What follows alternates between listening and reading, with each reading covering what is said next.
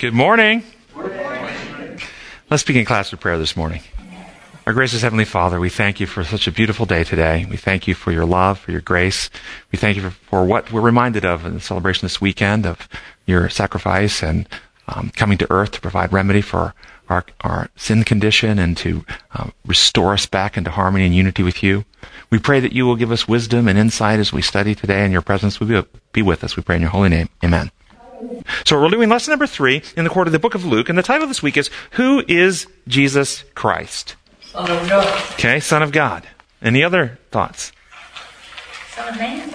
Son of man. Savior. Savior. Messiah. God in human flesh. God in human flesh. Yeah, these are all true. I actually put a long list in the notes. If you want to look at those, I want to read that list real quick. First thing I put down was God. Who is Jesus? He's God in human flesh. What is that? God. And then Son of God, Son of Man. These are the things I said too. Creator. Realize Jesus is the member of the Godhead through which creation happened. All things are made by him. Without him, nothing was made that has been made. He's the member through which creation happened. Messiah, deliverer, redeemer, bright and morning star, light bearer. He's the light that lightens all men. Great physician. Great physician, heavenly physician, yeah. I put that right under teacher. Teacher, doctor, because the word doctor originally meant teacher. Healer. Healer, yes. Good. High priest. Our heavenly high priest. The Almighty. How about everlasting Father? When you hear Jesus, do you think everlasting Father? But what's Isaiah say? For unto us a child is born. His name shall be called Wonderful, Counselor, Everlasting Father, Prince of Peace. Do you ever realize that the one born and the Father are one? Isn't that interesting? And of course, if we consider the fact that he is the one who created us, then he is our Father. Really, isn't it? Yeah. And he is eternal, so he's everlasting. Ancient of Days, Alpha and Omega, Bridegroom, the Bread of Life, Chief Cornerstone, Lamb of God, Emmanuel, El Shaddai, Elohim, Yahshua, the I Am, the Good Shepherd, Jehovah, the Just One, King of Kings and Lord of Lords, Lion of the tribe of Judah, Lord of the Sabbath, Lord of Hosts, Lord of Glory, Master, Teacher, Resurrection and Life, Righteous Judge, Rock of Salvation, Root of Jesse, Seed of Abraham, Seed of David, the Vine, the Word. Pardon? The Alpha and Omega, the beginning and the end, yes. So after all these, and there's more, I truncated. Who is Jesus? That's the lesson's asking. Who is Jesus? Who is Jesus Christ? Creator, Savior, friend, a being of supreme love, kindness, grace, gentleness, goodness, yet all-powerful, with life original in himself, underived from another source. Yeah? Now, I want to talk to you about what are some of the other views, though. Besides, this is the view that I hold, what we just went through, about Jesus. But what are some of the other views that are taught about Jesus, who he was, and if those views are true, what problems do they present? Obstacles to the plan of salvation, if those views are true. First one I'll throw out for you because it's an obvious one. Some people teach that Jesus was a prophet, not the Son of God. He was a good man, a good prophet, but not the Son of God. This is a common teaching, isn't it? If that were true, what are the problems that presents for the plan of salvation? First, it makes him a liar. First, it makes him a liar. Why does it make him a liar? Because he claimed to be equal to God. No other prophet did that. Okay. He even called himself the I Am, the bread of heaven. If you've seen me, you've seen the Father. The Father and I are one. Okay? Good. So number one, then, he's a false prophet if he's a prophet. That's a big problem. Why would we believe a false prophet? So if we're going to say he's a prophet, we're actually just making Christ a false prophet, because he can't be a true prophet if he's a prophet. All right, so what else? But putting that point aside, if he's just a prophet, not the Son of God, what are other problems with the plan of salvation? He can't be our remedy. Yes, why? If he's just a prophet, then what is he compared to the rest of us? He's a good man. Yes. Does he have a nature that's different than ours? Does he bring anything to the equation? Or is he born of the same, heredity, fallen nature that Adam and the rest of us get? Sinful mother, sinful father. If he's just a prophet. So he brings nothing to the equation that can cure and fix our sin situation if he's just a prophet. So it does away with the plan of salvation. It does away with the plan of salvation. We can't be saved. Now, in its true context, the Son understanding reality as God has constructed reality operated does away with the plan of salvation. But in the false paradigm, in the paradigm in which God is a dictator and he makes up rules and you break the rules, he's got to punish, in that false paradigm, they can still promote the idea. But see, the problem with sin is God's mad and he has to punish somebody to take out his wrath. And Jesus can still be the vehicle who gets all that punishment placed upon him. And we can still accept him as a payment in our place. And so they can still promote this idea of Jesus being the payment. Except then wouldn't it be God willing to sacrifice his creation to save? Brilliant. You see? So then what do we learn about God if he's just a prophet? He's exactly like Satan claimed. Exactly. See, we don't learn God is self-sacrificing and God is love and God humbles himself in the form of a servant, as Philippians says Jesus did. No, we learn God stays up in heaven and hides behind another being and is willing to kill another being to protect himself. God's selfish. So it twists everything. How about this one? Jesus is a created being, but the Son of God. He's a created being. In other words, doesn't have a life original, unborrowed, underived. He's not fully divine. He was created by God as his first son. As a created being. This is closer to what Jehovah's Witnesses teach. But then he's not eternal. Then he's not eternal. He doesn't have life original to himself that he brings to the equation to share with us. And he's not an equal member of the Godhead. He's not infinite. He's not equal member of the Godhead. So what do we learn about God? Again, Arbitrary. that he's willing to sacrifice a lesser being to protect himself. We don't learn. We can't look to Jesus and learn about God. We can look to Jesus and learn about Jesus. And then Satan's allegations would be true, too, because Satan said, well, he and I are just the same, and that actually was not the case. Exactly. Exactly. Well said. All right, how about this one?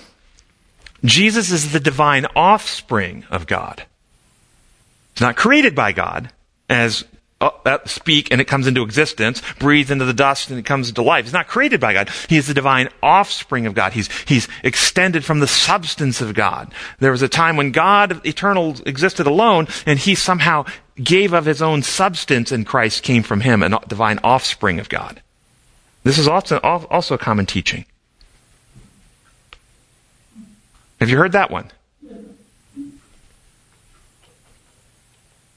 So he's not like other created beings. What would be the problem? My first question would be, from our understanding of offspring, how did that come about? And that gets complicated real fast. Well, that's because and the people who promote this view would simply say, well, that's because we're finite beings and we have limited capacity, and so we take a male and a female and so forth and so on. But even on Earth today, there are some creatures who can reproduce asexually, okay? And so God could reproduce as an infant being asexually and produce another member of himself. This is what they would say. I'm just telling this is how their position would go. Yes. But there's still a major flaw in this theory. Well, it causes issues with what we've learned about in this class about the law of love and how the only way it can exist is in a giving environment. So if God is love, then it would be impossible for him to have been alone with nothing to outward move. This is well said. This is the key crux problem with this theory. It actually re-represents God as a being other than love. If we understand love as the principle of beneficence, the principle of giving, love is functionally requires an object to give to. And the minimum number for love to be self-sacrificial is 3, not 2. You see, in a 2, you can have narcissistic love. I've seen this, and I'm going to give you kind of a general view of how I've seen this. See if you've seen it. I've seen this in my practice. But a husband and wife, they get married, and they are absolutely in love. They're happy. They travel together. They go vacation together. They just adore each other. And then they have their first child. And And the husband can't stand that he doesn't get all the attention anymore. He can't stand that the wife is spending time with the child and not with him. He becomes jealous. He becomes irritable. He becomes angry because he needs to be the one that she adores more than the child. You see, what they had before, was that love? No. When the third one comes along, now it requires, if you really love the others more than self, then you celebrate in their relationship and you sacrifice self for them. And so the triad of the Trinity is really the smallest unit you can have and have genuine self-sacrificial love. And if you remove that, you get selfishness. And this is what is taught in this idea along these lines. But they will also say it is a greater sacrifice for a parent to sacrifice a child than to sacrifice themselves. And so it's a greater act of love for the father to sacrifice his child. Most parents would rather put themselves in harm's way to protect their child. And I would suggest that conclusion is predicated on an assumption that the character of the parent is already love. That's the assumption. If God is love, then sacrificing his son would be a greater sacrifice than sacrificing himself. But if God is the kind of being Satan alleges, selfish, then this would not be true. There are many parents who actually sacrifice their own children to protect themselves. We see this all through history. I remember Susan Smith in South Carolina 15, 20 years ago. Do you remember that? She had a boyfriend and she had a child from her previous relationship, and the child was an infant and the boyfriend didn't want a kid, so she put the child in the car, put it in the car seat, drove the car into the lake and drowned her child so she could be with her boyfriend. This is a true story. She's doing time in prison for the rest of her life for this. But see, she sacrificed her child. Was it a greater sacrifice of love there? No. So this idea that a father sacrifices his child is a greater sacrifice than sacrificing himself is only true if the being is a being of love. But we can't know that by looking just at the sacrifice if Christ is a lesser being than God. The only way we'll know that is if Christ and God are equal, fully, totally, in every way. Then we realize, hey, we look to Jesus, now we're informed about how God acts. And that's what Jesus said. If you see me, you've seen the Father and I are one. Now we can know God is love, and now we can have confidence it was a great sacrifice on its part. But if Jesus is a lesser being than God, as this suggests, then we actually can't be sure of that, can we? Did y'all follow that? I confuse you. And then, how about this one? Jesus was not born of a fallen human woman, but was born of a sinless human woman. Did you know this is a common teaching in the world? Yes. The Roman Catholic Church teaches this. So there's 1 billion people who promote the idea of the Immaculate Conception to Mary, who was sinless. Mary did not have sin. And some teachings within Catholicism, because she was sinless, she is a co-redemptrix. She works with Jesus for our redemption. Now, this theory, first off, the first question should come to everyone's mind is, how did Mary become sinless? How far back does that go? Yeah. And who were her parents? From where did she obtain her sinless humanity? And if Mary, and further, I mean, it doesn't take a lot of reasoning to realize there's something fatally flawed with this. Because here's this idea. If Mary could have somehow obtained sinlessness without Jesus, then why did Jesus come at all? Because obviously if Mary could have had sinlessness without Jesus, there's an avenue somewhere. We just have to find the avenue Mary took, and we can have sinlessness without Jesus, you see? Jesus isn't really necessary. If Mary can be sinless, it kind of completely destroys the whole plan of salvation. So when she's spoken of as a Holy Mother, is that being referred to the fact of her supposedly being sinless, or just purely being the mother of Christ? You'd have to, I think some would do it both ways. Depends on the person, what they mean. Are you familiar with what that theory is based on? Is it something about the mixing of the blood? No, it has to do with this idea that God is so holy and so righteous that sin cannot exist in God's presence.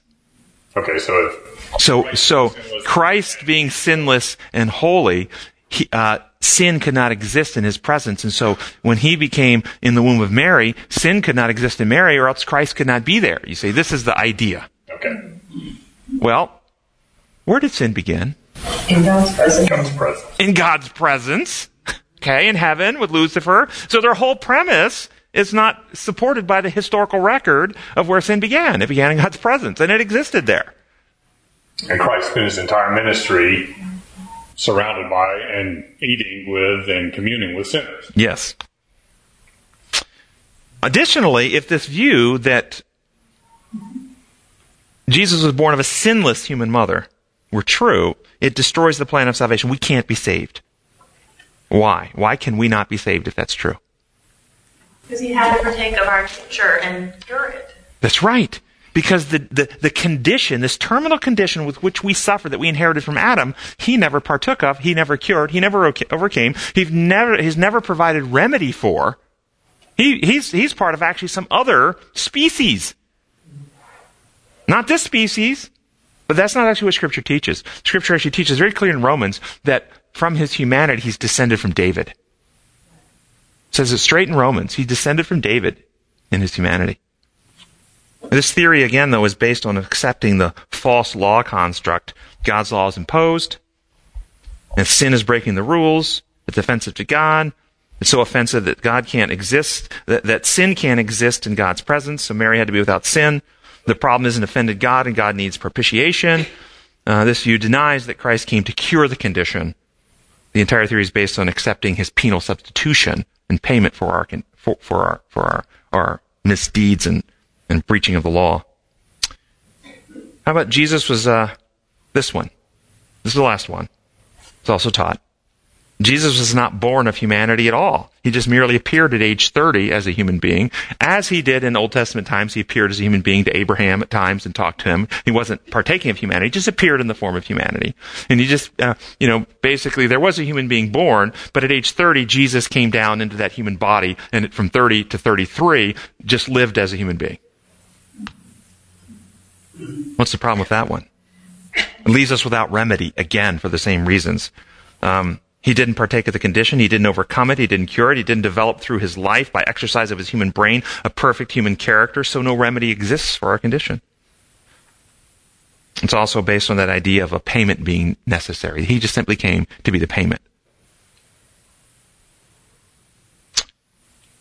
So, after all this, who is Jesus Christ?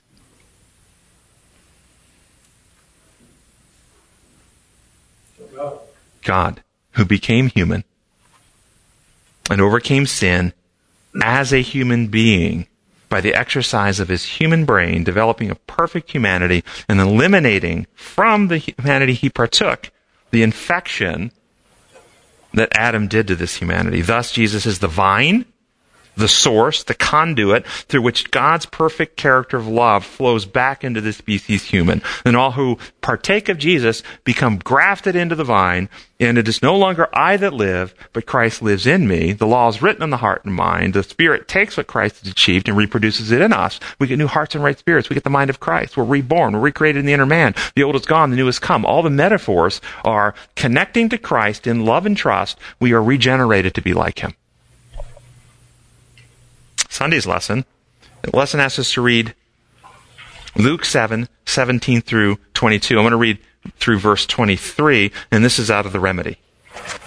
After this, news about Jesus spread like wildfire throughout Judea and the surrounding country. John's students told him everything Jesus was doing. He called 2 of them and sent them to Jesus to ask, "Are you the one who God promised to send, or should we look for another?" When the students came to Jesus, they said to him, "John the Baptist sent us to ask you, are you the one who God has promised to send, or should we look for another?" As they stood watching, Jesus demonstrated his methods. He cured many people of disease, infections, and mental oppression, and to those who were blind he gave sight. He turned to John's students and said, "Go back and tell John what you have witnessed here. The blind see, the paralyzed walk, those with leprosy are cured, the deaf hear, the dead are raised to life, and the remedy is given freely to the poor. Happy and healthy is the person who doesn't reject me." Why did John ask? Why did John send his disciples, his students, to ask Jesus if you're the one, or should we look for another? Why did he do it? I think he, like many others, was expecting an overthrow of Rome. Ah, beautiful. In which case, his imprisonment would be the perfect pretext. Catalyst. Yes. Catalyst. That's it. So what type of coming did the Jews expect in Christ's advent? What were they looking for? King, triumphal. What type of methods were they looking for him to use? Power, coercion, to destruction, killing the enemies. Was Jesus coming fulfilling to those expectations? No, not at all. Didn't even come close. That's why many couldn't accept him. So how did Jesus then respond to John's question? Evidence. Thank you. Right, the same way God responded to Lucifer's allegations. That's right. He gave evidence. He provided evidence. He went out and did, revealing. Now, as he gave this evidence, all the things we just read in that Bible passage, how was it viewed? Levels 1 through 4? Remember levels 1 through 4 from a couple weeks ago? Okay. Levels 1 through 4? Wow, he's powerful. Jesus is powerful. He's got God's power. We better worship him because he's powerful. He can raise people from the dead. He can cure diseases. He's powerful. This is how 1 through 4 see it. He's got power. Levels 5 through 7, see, God not only has power, but God is love, and he uses his power only to bless, to heal, to dispel evil, to cure. He gives of himself for our good. God is compassionate, forgiving, gracious, trustworthy. His purpose is to restore this creation to a love relationship with him, not establish authority in order to rule in dominance like earthly governments do. So if you actually look at a higher level, yes, he's using power, but every time Christ used power, what was revealed in the way he used power? But he used it to bless, to help, to uplift, never to hurt or to injure. What do people expect today about the second coming of Christ? What are the expectations? We just went through. They had an expectation. It wasn't that they weren't looking for Advent, the Messiah to come. They were looking for the Messiah to come. But their expectation caused them to miss his coming. What is the expectation of the world today and the second coming? In the back, somebody online. I have someone made a comment that I think maybe you need to comment on. And so he was a stumbling block to the Jews. They were expecting a mighty warrior king, not a lowly servant.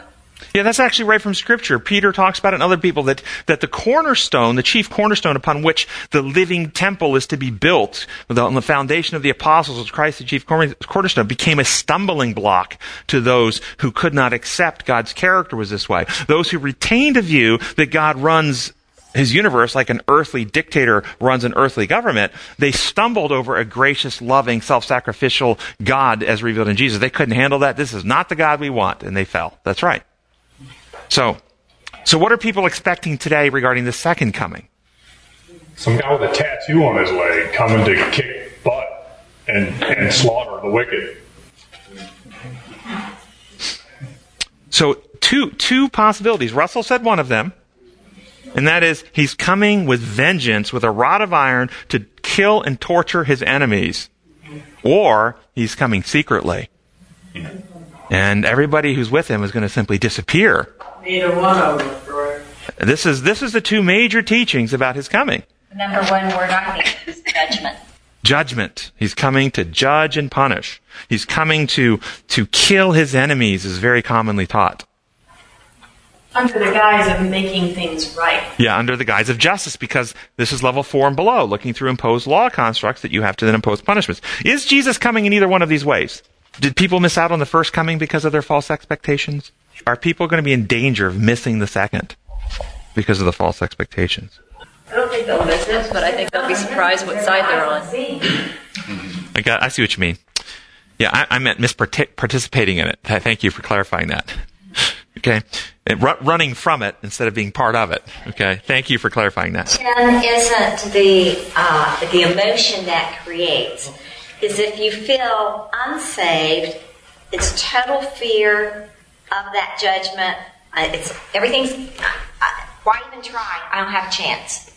Or those who live with a self-righteous attitude is like, hiya, they're finally going to get it type of attitude, which is actually an un-Christ attitude, which is like, okay, I can't be vengeant, but God's going to do it for me. So the whole thing, everybody's attitude under that perspective Yeah, now I think you're hitting the key to the answer to the question that is next on our notes, and that is what, and I think this answer answers both the second coming and the first coming. What caused the people to have false expectations at the first coming? What do you think the root underlying problem was that set them up to have the false expectation? Place their own character on God. Place their own character on God, which means they look through which lens? Clearly, they look through the self-centered, imposed law, rules-oriented, must-punish lens. That's how they were viewing it. They were very legalistic. We've got this law. You must keep the law. If you don't keep the law, then you must be punished. How do people in the world today, Christians in general, teach things? The same type of distortion. They didn't understand God's law and character. They viewed God through the lens of human-imposed law. Therefore, they expected him to come to use his power and might to destroy his enemies and inflict punishment. And today, many good people misunderstand God's law in the same way. And I can tell you, many good people are looking for a God who's going to come to bring justice. And if you watch TV at all, justice is, I see it all the time on TV. What is justice as portrayed on TV? Getting back. Getting even. Eye for an eye. Hunting down. We have to bring justice to ISIS. Right? What do we have to do? We got to go kill them.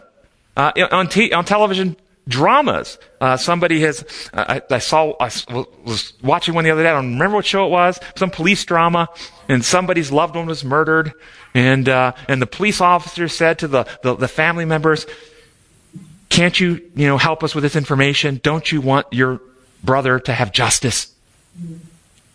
And in the context, what it meant is, don't you want us to find this person and punish them? This is what the world uses justice. And so if Jesus is coming back to bring justice, he's coming back to use his power to inflict punishment. This is actually Satan's goal, because Satan is coming to misrepresent Christ. He's coming to impersonate Christ.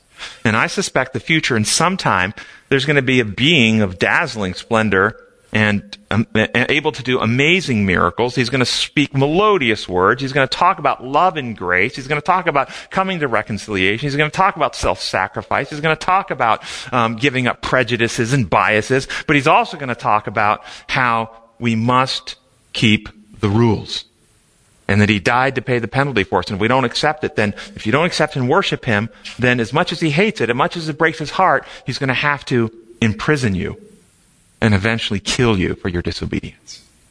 And the most of the Christian world and other religions of the world are going to go, this is our God, we've waited for him. And it's not Jesus at all. This is Satan's manifestation. This is the beast. So what will Christ's coming be like? How about this? The protective hand of God, which has shielded sinful earth from the full reality of God and the rest of the universe, is removed, and earth is brought out of its shielded position and enters in the fullness of God's presence. And what happens? The righteous living are transformed to have, in the twinkling of an eye, the mortal puts on immortality, and corruption puts on incorruption, and the righteous dead are raised to eternal life, and the wicked on earth are so overwhelmed with this unveiled splendor of truth and love that their fearful and selfish minds cannot handle it, and they literally shut down, go into sleep mode, cease operations, waiting for the resurrection at the end of 1,000 years.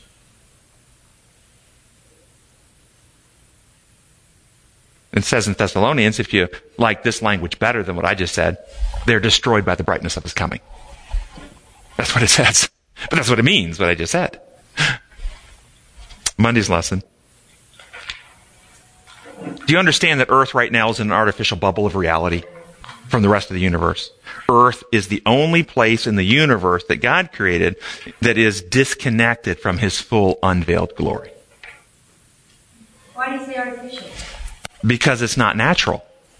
Same thing. When somebody is really sick and they're put on a machine to breathe for them, what do we call that? Artificial respiration. God is using his divine power to create an artificial bubble of reality to allow us, and it says in Romans chapter 3 that he left the sins committed beforehand unpunished. This is the language of the translators. In other words, he left the full consequences of what sin does to his creation unreaped. He's shielded us from those full consequences to allow the Messiah to come And he started intercession. As soon as Adam and Eve sinned, God began intervening in the natural course of sin in order to offer a alternate outcome through Jesus Christ. Does that make sense to everybody? And maybe you've read things that's, from some writers that say things like, if Christ would have come with the glory he shared with the Father before his incarnation, he would have destroyed those he came to save. Why would that have been? Because he'd been mad? Jesus would have come to earth 2,000 years ago with his full glory. They would have died because he'd been mad at them?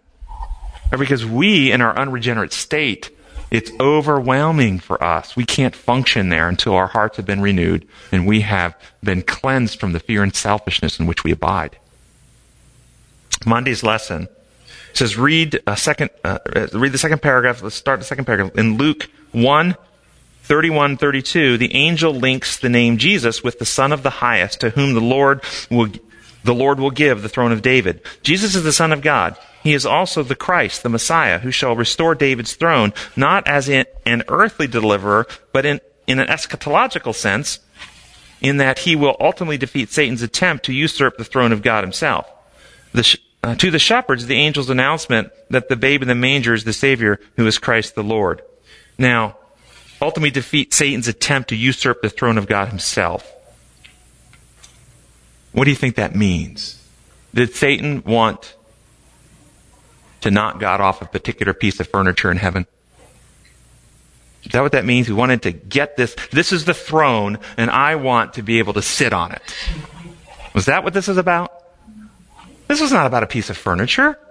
No. Lucifer wanted to enthrone himself into the minds of intelligent beings as the one most loved, most adored, most trusted, and dethrone God from the spirit temple as the place of reverence and adoration.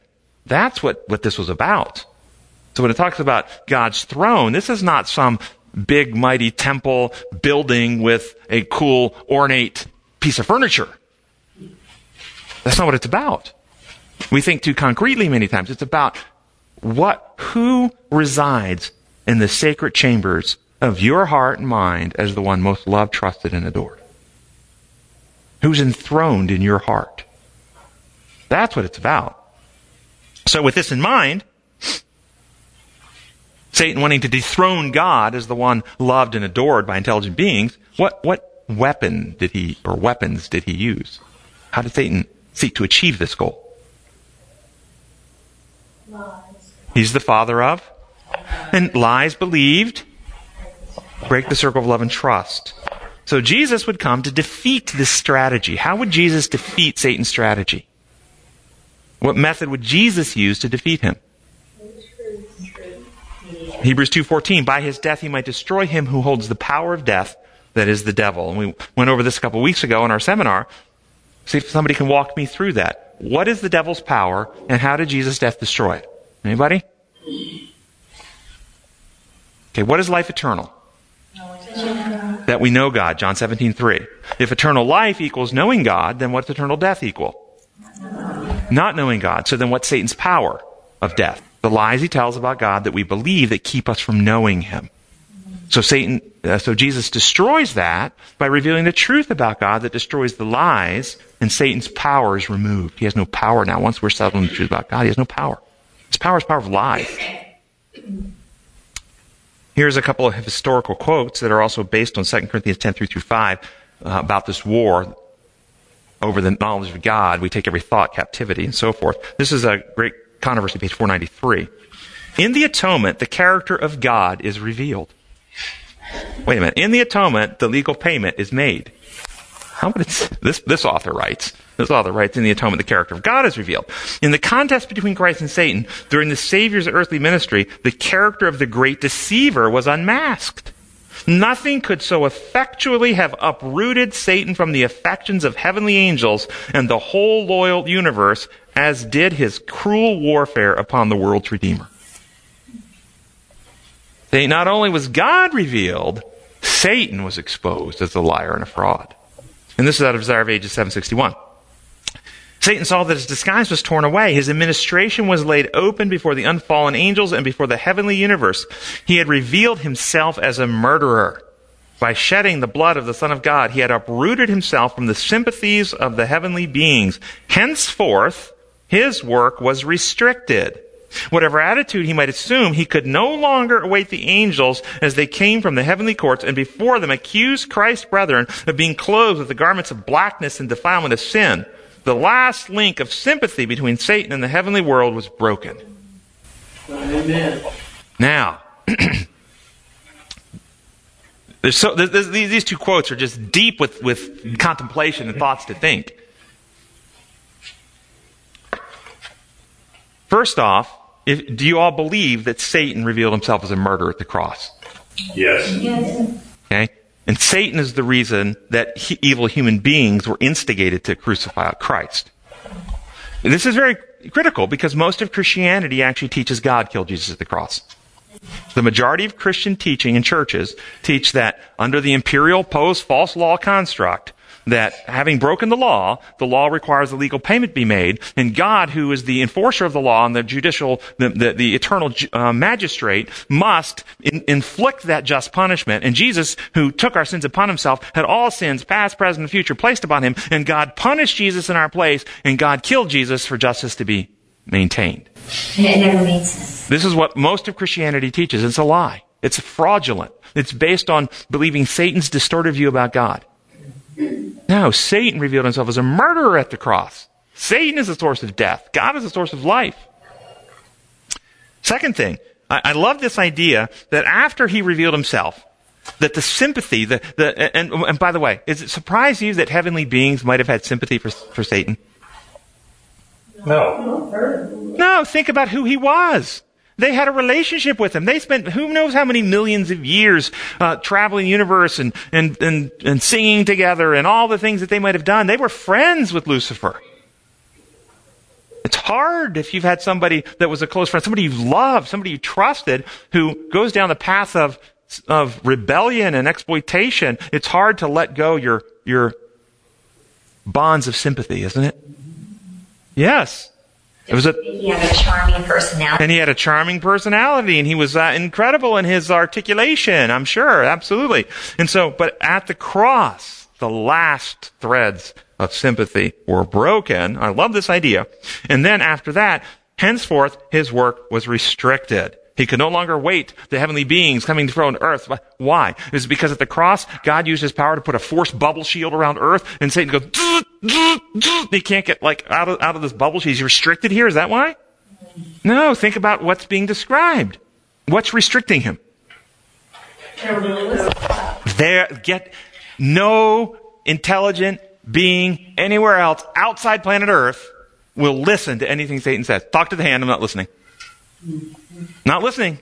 Nobody listens except on earth. The only beings that listen to him now are here. And this is part of the reason why he's a roaring lion going around to devour, because he's mad because he can't divert his energies to deceive anyone else in the universe, so all of his energies are faced on us now. His time is short and he knows it. So what will it take, with this in mind, what will it take to restrict Satan's influence on earth? Thank you. Not some imposition of power. Do you understand? When Christians teach that what's going to restrict Satan's influence on earth is Jesus coming back, and he's going to have his angels, and he's going to have fiery swords, and he's going to have power, and some angels are going to grab him and put a big chain on him and throw him down in a pit, and this is what's going to do. We're going to force and might. That this is actually making Satan stronger. Amen. It's Satan's version of God. It perpetuates the lies and the distortions. It keeps people in fear. The way that Satan's power on earth is restricted is by presenting the true picture of God, his character, his methods, how he operates, so that people are so settled into the truth about God they can't be influenced by Satan's lies anymore. This is how we restrict his influence on earth. So what do you see happening in the world today as you look around? Is Satan's power being more and more restricted because minds are closing to his lies? Or are more and more people accepting Satan's methods of rulership and teaching God is like Satan in character, a being who must inflict punishment? Which is happening? Yeah, that's what we see happening.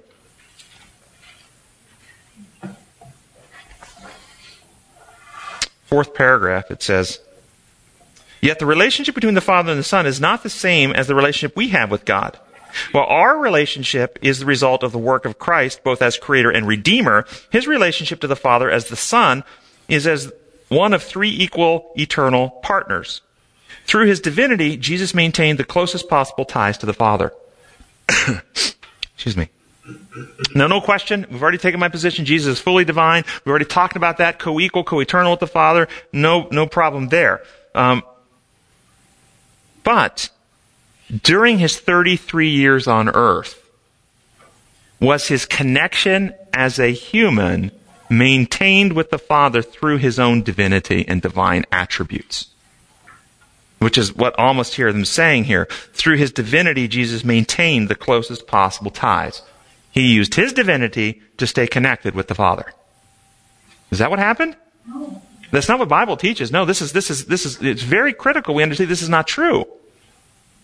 His divinity that he possessed as the full Son of God and fully man both did not give him an advantage.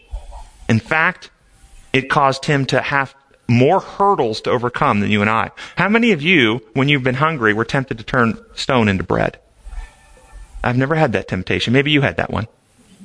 If so, maybe your meds were low that day. You see, because finite beings cannot turn stones into bread. Jesus could, though.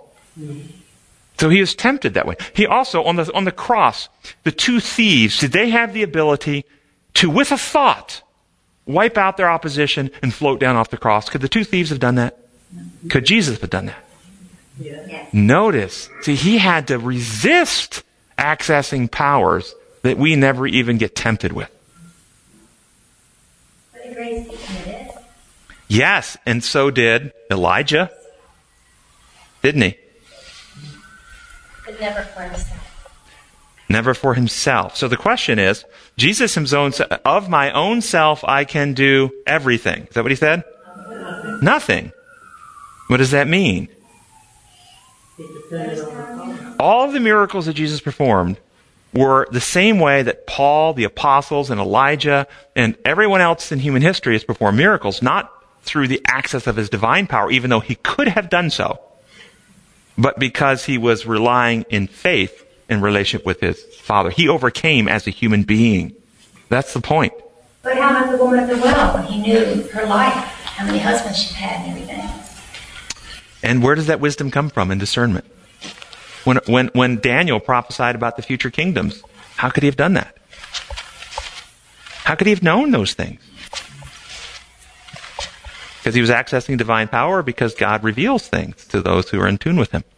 Are you saying then, because yes, what Tina's saying, the knowledge that Christ had that we don't have. So you're saying that if we lived in the close connection with God that Christ did, really our lives would be no different than Christ's life in knowledge and abilities from the Heavenly Father. No, don't. See, that gets really sticky. No, see, because you're reading things in there that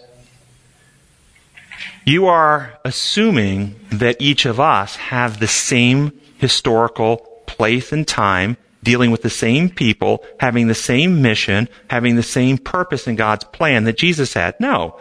If we live in the way Jesus did, we will have the same character he had, be able to love in the same way he loved, and we will be able to fulfill the purpose that God has for our unique individuality in the place and time and history we find ourselves. And that purpose may include that something is revealed to us that was not revealed to Christ 2,000 years ago.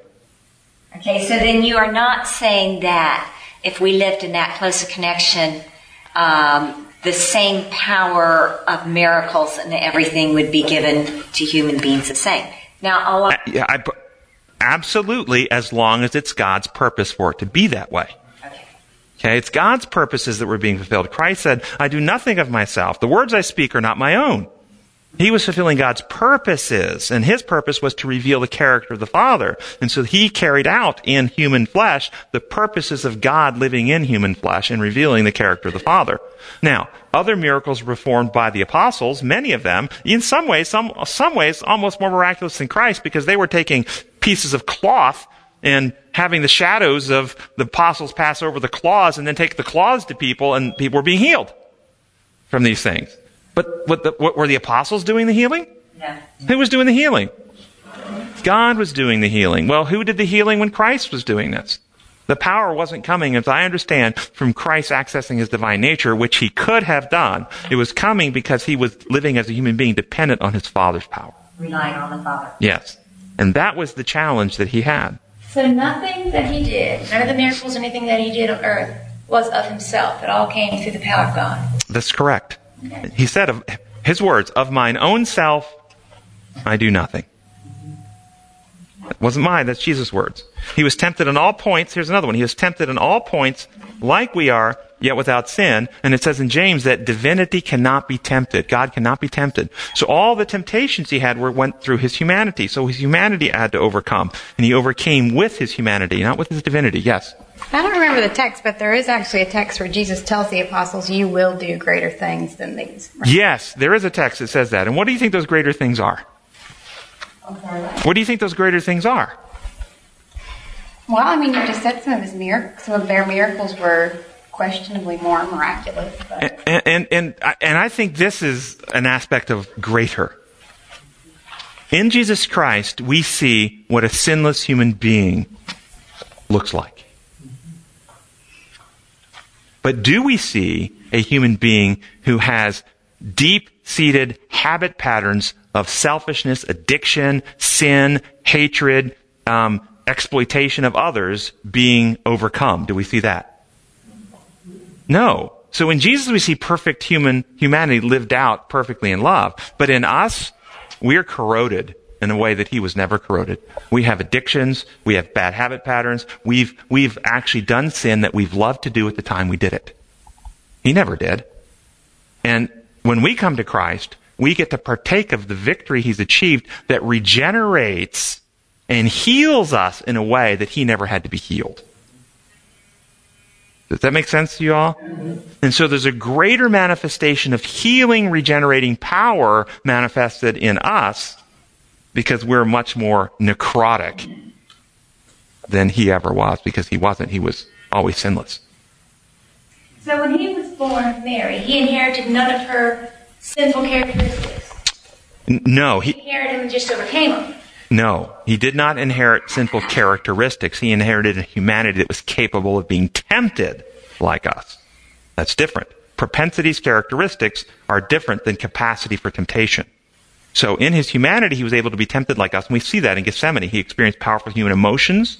Those emotions tempted him to act in self-interest, but he had no propensity or inkling toward it that we can be born with. Okay? So he started out like Adam. No. No, because Adam didn't have a humanity that tempted him at all. He didn't have a humanity that feared at all. He didn't have a humanity that anguished. He didn't have a humanity that got hungry. He didn't have a humanity that got sleepy and had to sleep. He didn't have a humanity like that. Adam didn't have that. Second Adam. Yeah, he is the second Adam to overcome and fix what Adam did to the species. But Adam in Eden, in his own human strength, not in a trust-faith relationship, drawing strength from the Father, could have overcome and resisted temptation and said no. Adam and Eden could have said no to the temptation. Christ overcame in a human condition that required constant faith and trust in his Father. That's how we overcome. Yes? Jesus said he felt power come out from him to the woman that touched his hem. Yes. So he had the power, is what this guy's saying. Yes. Jesus was the conduit through which God was working. Okay? You plug in something into the electrical outlet over here, power's flowing through the outlet, lighting up something. But the power isn't originating in the outlet, it's flowing through the outlet. Jesus was the conduit through which God's power was flowing back into humanity.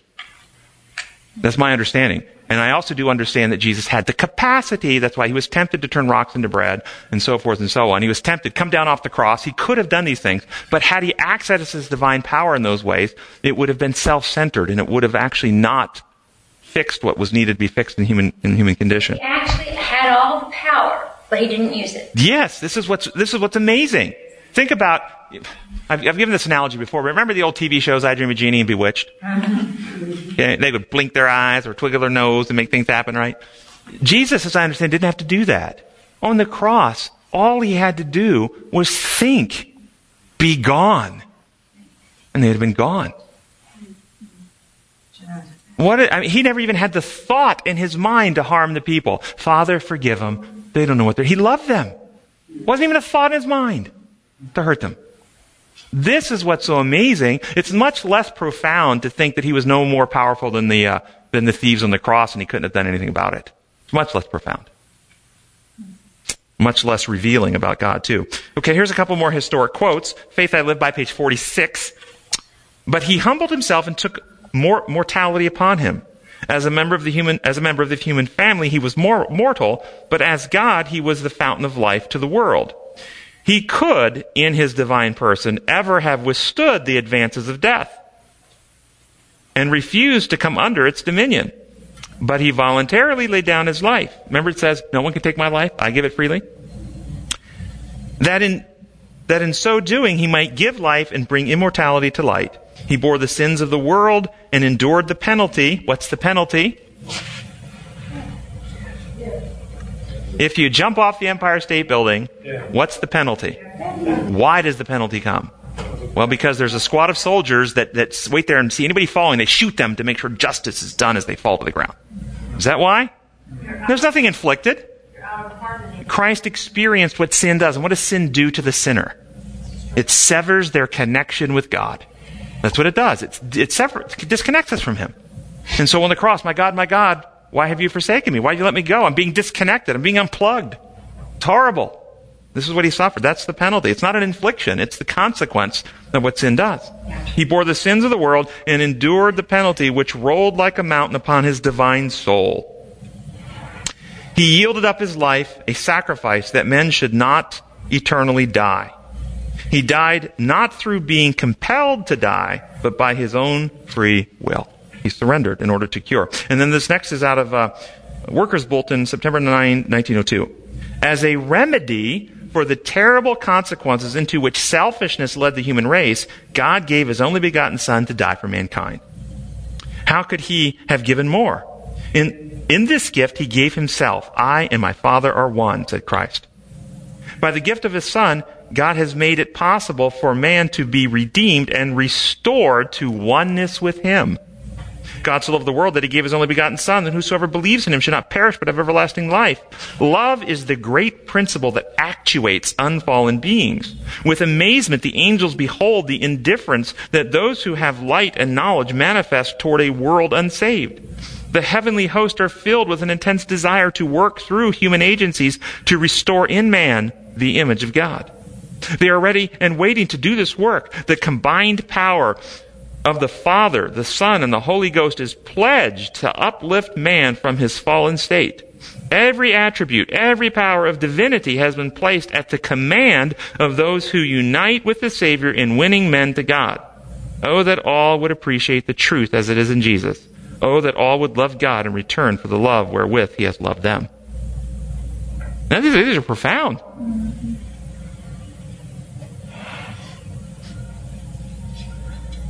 Tuesday's lesson, we're almost out of time. Oh my goodness. Essential that Christ is fully God. It's okay. It says the sixth paragraph. Let's see if we can knock this out really fast, because Tuesday's lesson, sixth paragraph. It says, fourth, note how complete a picture of the suffering Messiah that Luke portrays in the following passage. His foreknowledge of the cross, his betrayal, his death, his fulfillment of prophecy, and so forth and so on. Does God have real foreknowledge, or is he only a good prognosticator? This issue, every time I discuss it, I get some really, really intense feedback by a handful of people. And let me put those people in the best light.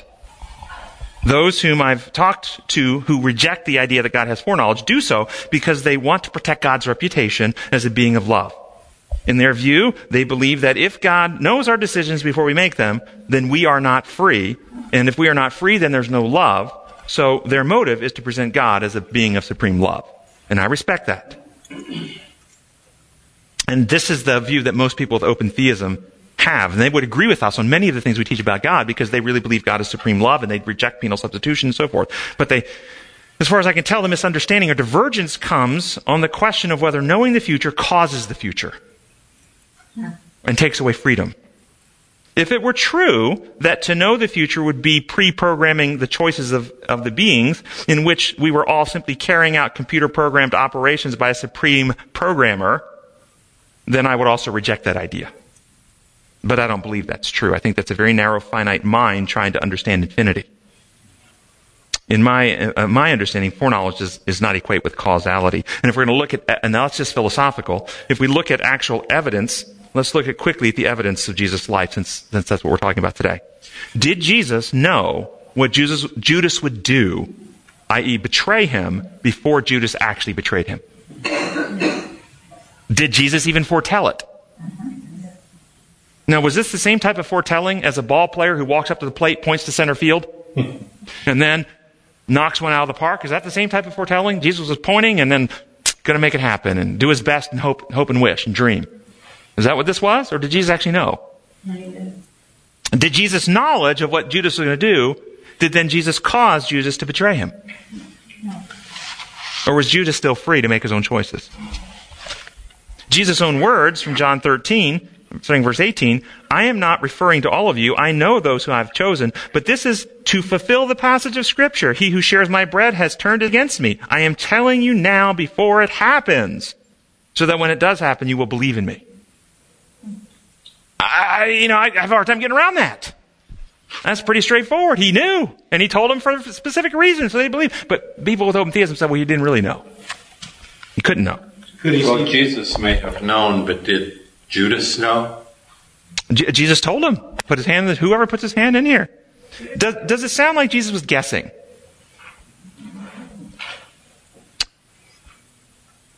Let's move on to a different one. Here's a historic quote, Desire of Ages 7:16. But Judas does not come to the point of surrendering himself fully to Christ. Does that sound like he's being controlled by Christ? He did not come to the point of fully surrendering to Christ. He did not give up his worldly ambitions, his love of money. While he accepted the position of a minister of Christ, he did not bring himself under the divine molding. He felt that he could retain his own judgment. Does this sound like somebody who's being controlled by Christ? No, this idea that Christ's foreknowledge somehow took away his freedom of choice is completely inconsistent with the evidence as we have it. Did Jesus predict he would be crucified? How did Jesus know? Remember, these are the decisions of multiple peoples and multiple humans. How could he know he would be crucified? Remember, they dragged him out on more than one occasion to try to throw him off a cliff, to try and stone him. Remember, they tried several different methods to kill him. How did he know it would be crucifixion if he can't know the future? Not only that, didn't they stone Stephen? Well, because that was the Romans' way, and he could predict it because Romans, they couldn't kill without Roman authority, remember? And so that's, but wait a second, how was Stephen killed? He was stoned. Did they get Roman permission to do that? No. So how in the world could Jesus know it would be crucifixion if he doesn't know the future?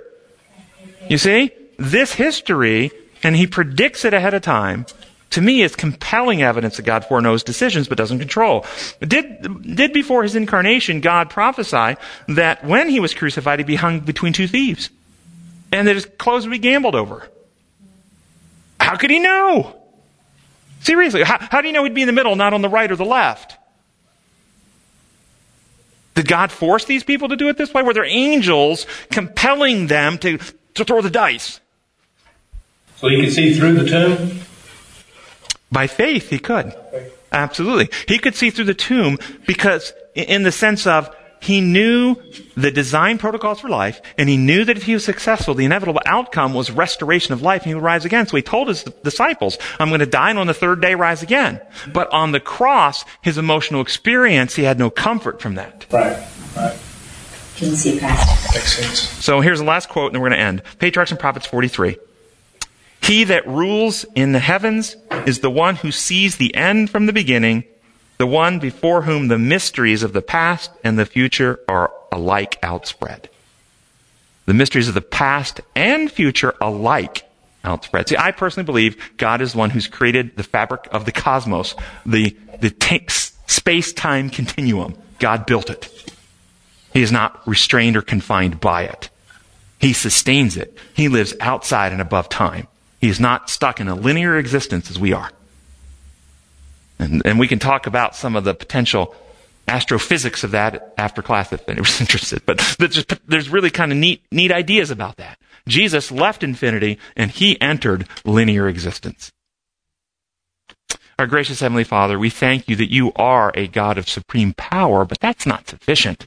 What makes you so adorable to us is your wonderful character of love as revealed in Jesus. That you are absolutely trustworthy, absolutely safe to have all the power. That you're always for us, never against us, and we never have to fear you using your power to hurt us. You're always trying to heal us. And that if we'd only get that straight, we could stop participating in the lies and distortions that keep us from you and keep us suffering so much. We pray that you will send your Spirit to take all Christ has achieved, reproduce it in us, set our minds free from the lies, and make us effective in taking this message forward so that you may come. We pray in your holy name. Amen.